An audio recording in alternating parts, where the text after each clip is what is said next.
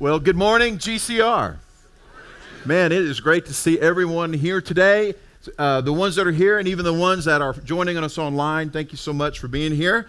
I am so excited to be able to share today God's Word. And my name is Jim, and I am not the newest person on the staff at GCR anymore. Man, Jaden, way to go. What a beautiful, beautiful start for you, and just what a blessing to be able to see you. And man, I tell you what, she's absolutely amazing, and I'm glad you're here. Now, a couple things before we get into the lesson. I have a couple of quick advertisements. First of all, we have Discover GCR. I wanted to make a quick plug about that. That's a place for new people to go. And if you're new here at GCR, I am too, right? In fact, I'm going to be signing up. I'm going to be going to this on Sunday, the 25th of June. It's right after the worship service. Going to meet for lunch and learn about who we are as a church and really how to get connected here at GCR. And the second thing I want to mention, I told Alan that I would talk about his series that begins next week. He starts a new series called The Heart of Mark, and I'm so excited about what he's going to share. He was sharing with me some of the principles throughout the summer to be able to kind of highlight the Gospel of Mark and really the message of who Jesus is. Now, today I want to share with you a word from God, and my hope and prayer is that you're going to be blessed and encouraged today. My hope and prayer is that hearts that are burdened today will be lifted, and maybe, just maybe, when you leave today, maybe when you leave today, there will be a change, there will be transformation that will happen in your heart today. That's my prayer for all of us today. So let's lean in and let's allow God to work on our hearts. I'm going to pray, and then we'll get started. Let's pray. Dear God, thank you so much for the blessing of this beautiful day and this great time to get together as a church. I'm just so blessed to be here. And Father, I pray that our hearts would be touched by your word today. Father, we want to know Christ, Father. We want to know your Son. We want to know him today. Father, help us to do that today. In Jesus' name, amen. Now, a lot of you know that even though this is my first time preaching here, I've been preaching for 33 years, right, in Lincoln, Nebraska. And the last 25, we planted a church there. And so I've done this before. I haven't done it here. And in 1990, we moved to Lincoln, Nebraska. I think we have a picture of the Tuttles as they go to Nebraska. There they are, right there. There they are. That was 33 years ago, yeah. And that little girl is your children's minister. That is Kristen Rampton. That was 33 years ago. If you want to know how old your children's minister is, there you go. 33 years ago. That was when we started. And so God has just blessed us in so many different ways. And so here we are in a new chapter here at GCR. Now, last fall, as I was leaving Nebraska, York University in York, Nebraska, asked me to keynote their spiritual growth conference. And this is the title. We want you to speak on this, Jim. Can we put that on? The most important lessons I've learned in 33 years of ministry. Isn't that ridiculous? That is the most ridiculous title I've ever seen in my life. I just looked at that and I was going, this is just, I mean, come on. First of all, it's so intimidating. Am I right?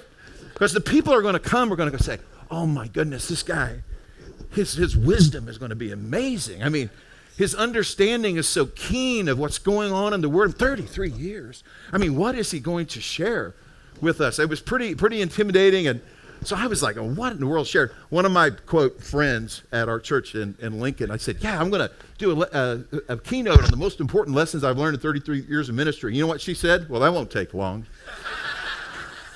Good to have friends like that, right?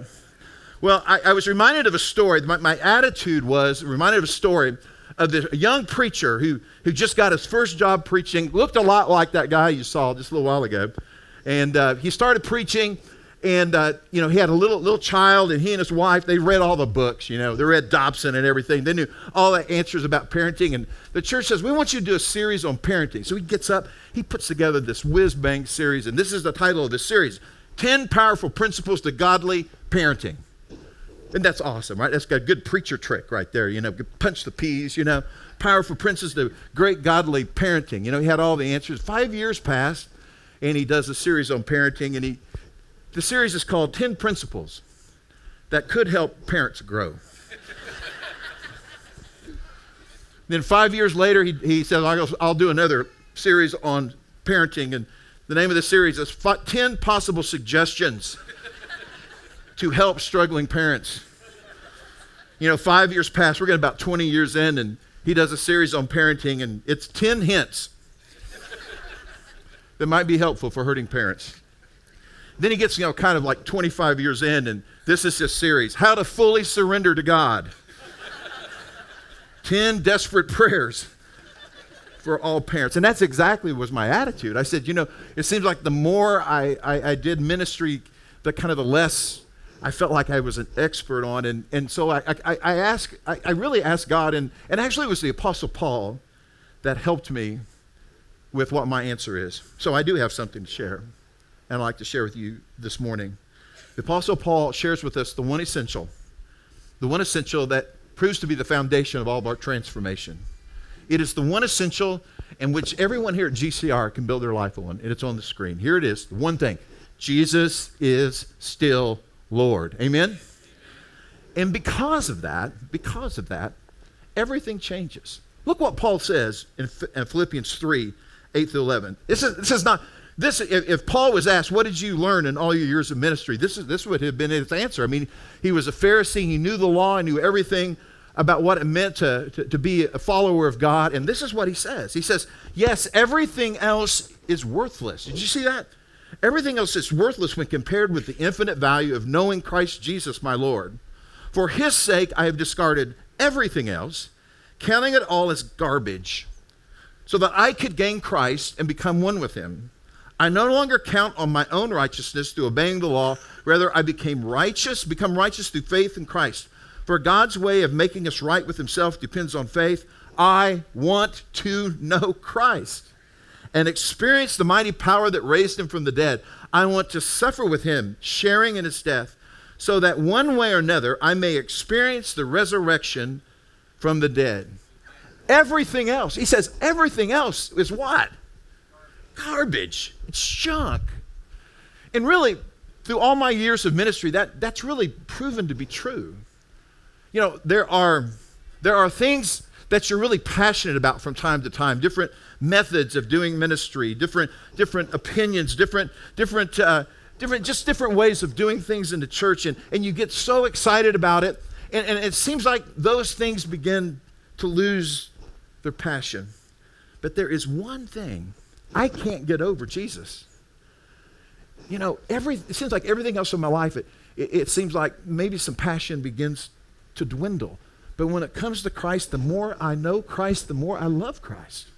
The more I see him, the more I want to know him.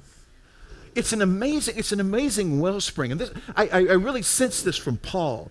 It's to say, I just want to know Christ. And everything in my heart and my life is dependent upon who he is and not who I am. So Paul, with everything at his disposal, all the knowledge, all the incredible understanding, he says, my passion is I want to know Christ. I can't get over Christ. I can't get over Jesus. I mean, how can you explain Jesus?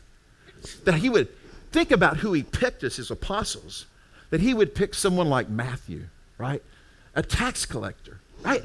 A tax collector for the Roman government, like a double traitor, someone that would do that. And everybody saw him a certain way. But Jesus saw his heart, and he says, I want you to follow me. You know what that tells us is no one's disqualified from being a follower of Jesus. He seeks you out. How can you not be passionate about that, right? The longest conversation in the whole Bible between two people, just a conversation between two people, you would think it'd be with, Jesus and the leaders, or even Jesus and his apostles. The longest conversation in the Bible is in John chapter 4, when Jesus sees what? A Samaritan, strike one. A Samaritan woman, strike two. A Samaritan woman who'd been married 5 times and sleeping with number 6, strike 3, and you're out. But Jesus, what does he do?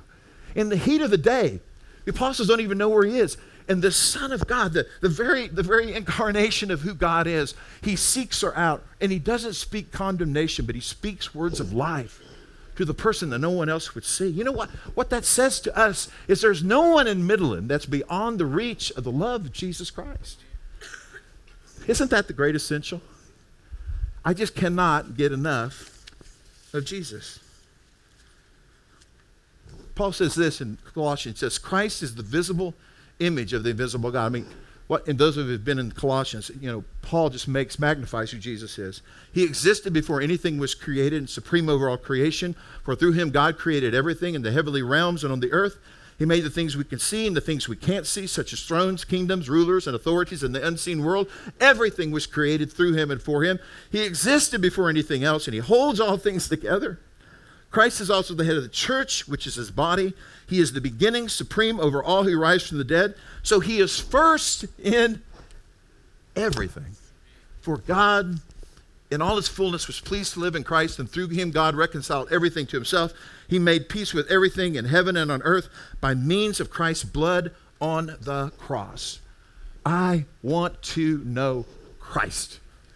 I want to know Christ. It almost is, what have you learned in 33 years of ministry? I've been given the title of Minister of Spiritual Formation. Doesn't that sound impressive? Spiritual formation is all about, I want to know Christ. Right? And what I want to do, because that becomes such a cliche, right? It's all about Jesus. It's Jesus, all these different phrases. And so what I want to do to kind of close out, when I say close out, when a preacher says close out, he's not ready to finish. You know what I mean? Maybe just getting started. But what I want to do in the lesson is I want to share with you 3 things that are essential, that really making Jesus, how this essential changes us. This is what spiritual formation is all about. How does this change us? I'll give you 3 things. Number 1, if Jesus is Lord, it informs our teaching. It informs our teaching. The essential of Jesus must be the essential of our teaching. Meaning this, what Jesus says is more important than anything else. I'm going to put this on the screen. Now, see, I'm not preaching every week, so now you kind of close. Here we go. Ready? The best sermon you will hear, the best class you will ever attend will be found not in our words, but in the words and actions of Jesus. You know what I've learned in 33 years of ministry? This happened several years ago. I'm sorry for all the people that had to, endure all of that. But anyway, I was preaching several years ago, and I realized, you probably think I'm a slow learner, but I was preaching, and I realized as I was reading the words of Jesus, I thought, that's the best part of the sermon, right? When I was reading Colossians 1, 15 through 20, that's so much better than anything I'm going to say. The words of Jesus should be the absolute foundation of who we are as we teach one another. The words of Jesus changes lives. Look at this, and as he begins the Sermon on the Mount in Matthew, the first beatitude, if you will, is kind of the foundation for our hearts and our lives. And Jesus knows what he's doing when he says this. Listen to his words. Blessed, God blesses those who are poor and realize their need for him, for the kingdom of God is theirs. What Jesus is saying here is that the first and the foundational step for everyone here is to understand that our strength will not be found in ourselves, but will be found in dependence upon God. What he's saying is we are nothing without knowing him. The most blessed people are the people who have a desperate need for God, that live every day going, I can't do this, but you can, God. These are words. These are teachings that become the foundation of who we are as a church, as we grow and share with one another. Those in our culture, those in our church that are struggling with addiction, they know that this is the first step, right? The first step in healing, the first step in recovery is to know that I am not God and I am powerless. That's what Jesus is saying here. Blessed are those who are poor in spirit and realize their need for him. Essential teaching of Christ. Then he says this. This is amazing. Matthew 10, he says, Jesus called them together and said, you know that the rulers in this world lord it over people and officials flaunt their authority over those under him. But among you, what does it say? It will be different. Whoever wants to be a leader among you must be a servant. Who wants to be first among you must become your slave. For even the Son of Man came not to be served, but to serve others and give his life as a ransom for many. The words of Jesus are transformation. The greatest among you will be a servant. Those that lord it over, he says, not so with you. This is a different way of doing things. Transformation, on the screen, transformation is found in the words and actions of Jesus. Number two, the second thing that changes is number two, is it inspires our ministry. When Jesus is the essential and Jesus is Lord, it inspires our ministry. You know, the Lord's Supper talk today talked about this, but Jesus, after 3 years of ministry, 3 years of ministry of teaching and healing and working with his disciples and sharing who he was, he gets his two followers together that last time, and what he does is he shows them what the Bible says is the full extent of his love. And he began to show them by inspiring them what the ministry was all about. He gave them the essential of being a Jesus follower. And we already talked about it. What he did as the Son of God, put on the servant's robe, the servant's towel, if you will, and he washed all of their feet. And then he says this. He says, and since 13, 14, 15, and since I, your Lord and teacher, have washed your feet, you ought to wash others' feet. I have given you an example to follow. Do as I have done to you. You want to know what Jesus' ministry strategy is? Here it is. Love and equip others. To love and equip others. This is the ministry strategy. Washing feet. Serving others. This is exactly, speaking of our children's ministry, you know, Kristen and Ashley and the teams, this is exactly what they're doing in our children's ministry. They are loving and equipping others. The leaders in their team, the children that are coming, the parents that are being blessed, they are loving and equipping others so they will love and equip others. That we would wash feet and then we would do as we have done, and that is to wash other people's feet. I mean, J.E. and Jaden and the youth ministry, as they go to Encounter, that's exactly what they're going to be doing. The ministry strategy is to share and love and equip others, that they would share and love and equip others, to pour into each other. It's exactly what all of our small groups should be doing. It's exactly what all our small group leaders and all those people that are here at GCR, we are not a church where you just come and attend and get some good stuff. We are here to serve one another. In the same way that I have loved you, you must love one another. You must do this same thing to each other. Wouldn't it be great to have a ministry strategy when everyone was loving and serving, just like Jesus did in John 13? Number two, transformation. Go ahead on the screen. Go on the screen. How am I doing on time? You guys okay?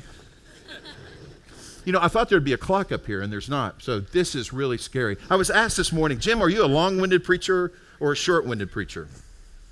Well, we'll see, right? Transformation looks like washing feet. Number three, the third thing that changes us. If Jesus is the essential, listen closely. It defines church health and healthy church leaders.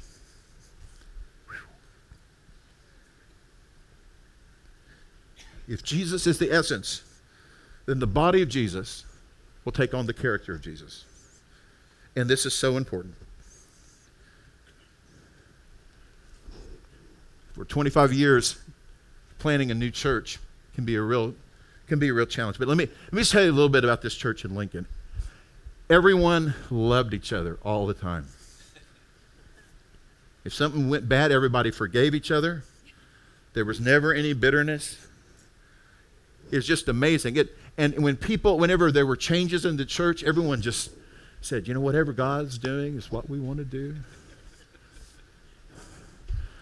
No one got bitter when they felt slighted because we were the body of Christ. How many of you believe that that is true?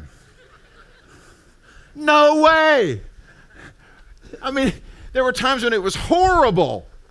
Church people, right? That can be the worst. Can we talk? I mean, there were times that were so rough and so difficult.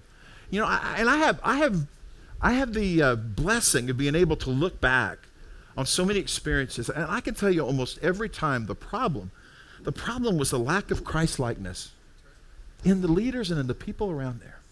We didn't look like Jesus. And the other thing about the church is every problem we had was all the people in the church and not me. You believe that? Oh my gosh. You know, I got really emotional when I saw this, and it's hard to get through because, you know, over the years, I think about so many times when I was the one that was powering up, right? I was the one that demanded my way. You know, I was the one that I didn't forgive as well as I probably should have. It's hard. But I know this. When we do it like Jesus, there's nothing better than the church. The other thing I would say is that Jesus is still Lord. The second essential is kind of like the Great Commandment. The second one is like it, is that the church is still the hope of the world. And I want to tell you that Judy and I, when we started looking at this opportunity, there was really only one prerequisite. Well, one prerequisite, we had grandkids here. That was very helpful. But the other prerequisite is we just wanted to know if the leaders here were vulnerable, dependent upon God, and willing to follow Christ together. And the hearts were so beautiful. You know, we experienced it last week as we prayed for 4 new shepherds here. It was an absolutely beautiful service. But it is truly the hope of the world when the church does it right. Now, I talk about the church I was in and the difficulty we had and how I was a big part of that. But the reality is there was a lot of times, just like it is here at GCR, when people's hearts and lives are changed because people live and love like Jesus Christ. You have been changed because somebody washed your feet. Your life has been changed because someone looked like Christ and brought you along. The mission at Heartland Church, oh my goodness, I said it. I'm so sorry. The mission at GCR is this: changed by God to love like Jesus. God has called this body at this time for a special renewal. I truly believe that. That we will walk together in the message and the image of Jesus Christ. So what do we do with this message? Well, our world, Midland, Texas, desperately needs to see a church that looks like Jesus. Wouldn't you agree with that, church? Our world, Midland, Texas, desperately needs to see a church that looks like Jesus, changed by God to love like Jesus. Let's all stand together.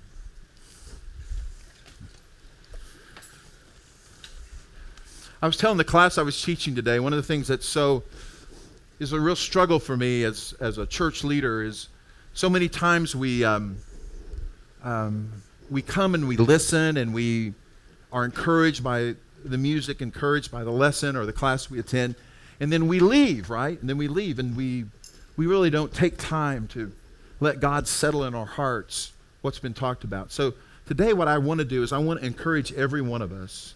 I want to encourage every one of us to take a step today, a step of renewal to Jesus being your essential. Not just as you say. Some of us get distracted. We get distracted by different things where we say Jesus is the center of our life, but really the reality is he's just become just something else in our life. So the question is, who can you love today? Who can you serve today? Who can you bless today in the same way that Jesus has blessed us? Every one of us. God has called us to change and transformation, to be more like him today. I'm going to pray, and I pray that your hearts will be open, how God is speaking to you, and how God wants you to renew your heart to Jesus. Can you say with me, I want to know Christ? Can we say that together? Ready? 1, 2, 3. I want to know. One more time. When I read that in Paul, in Philippians, all week long, I've just been thinking about that incredible phrase. I want to know Christ. Do you? Do we? Let's pray together. Father, our hearts are open to you. I pray, Father, for all of our hearts to be moved today back to you, this essential, Father, of your Son, Jesus. Father, help us to teach his words. Father, help us to serve like he served. And Father, I pray as leaders and as a church, our health would be defined by Christ-likeness. Father, I'm going to give everyone an opportunity right now just to spend time with you, to renew our hearts to the passion of your mission for us. So Father, right now, all over the room, everyone just be in prayer.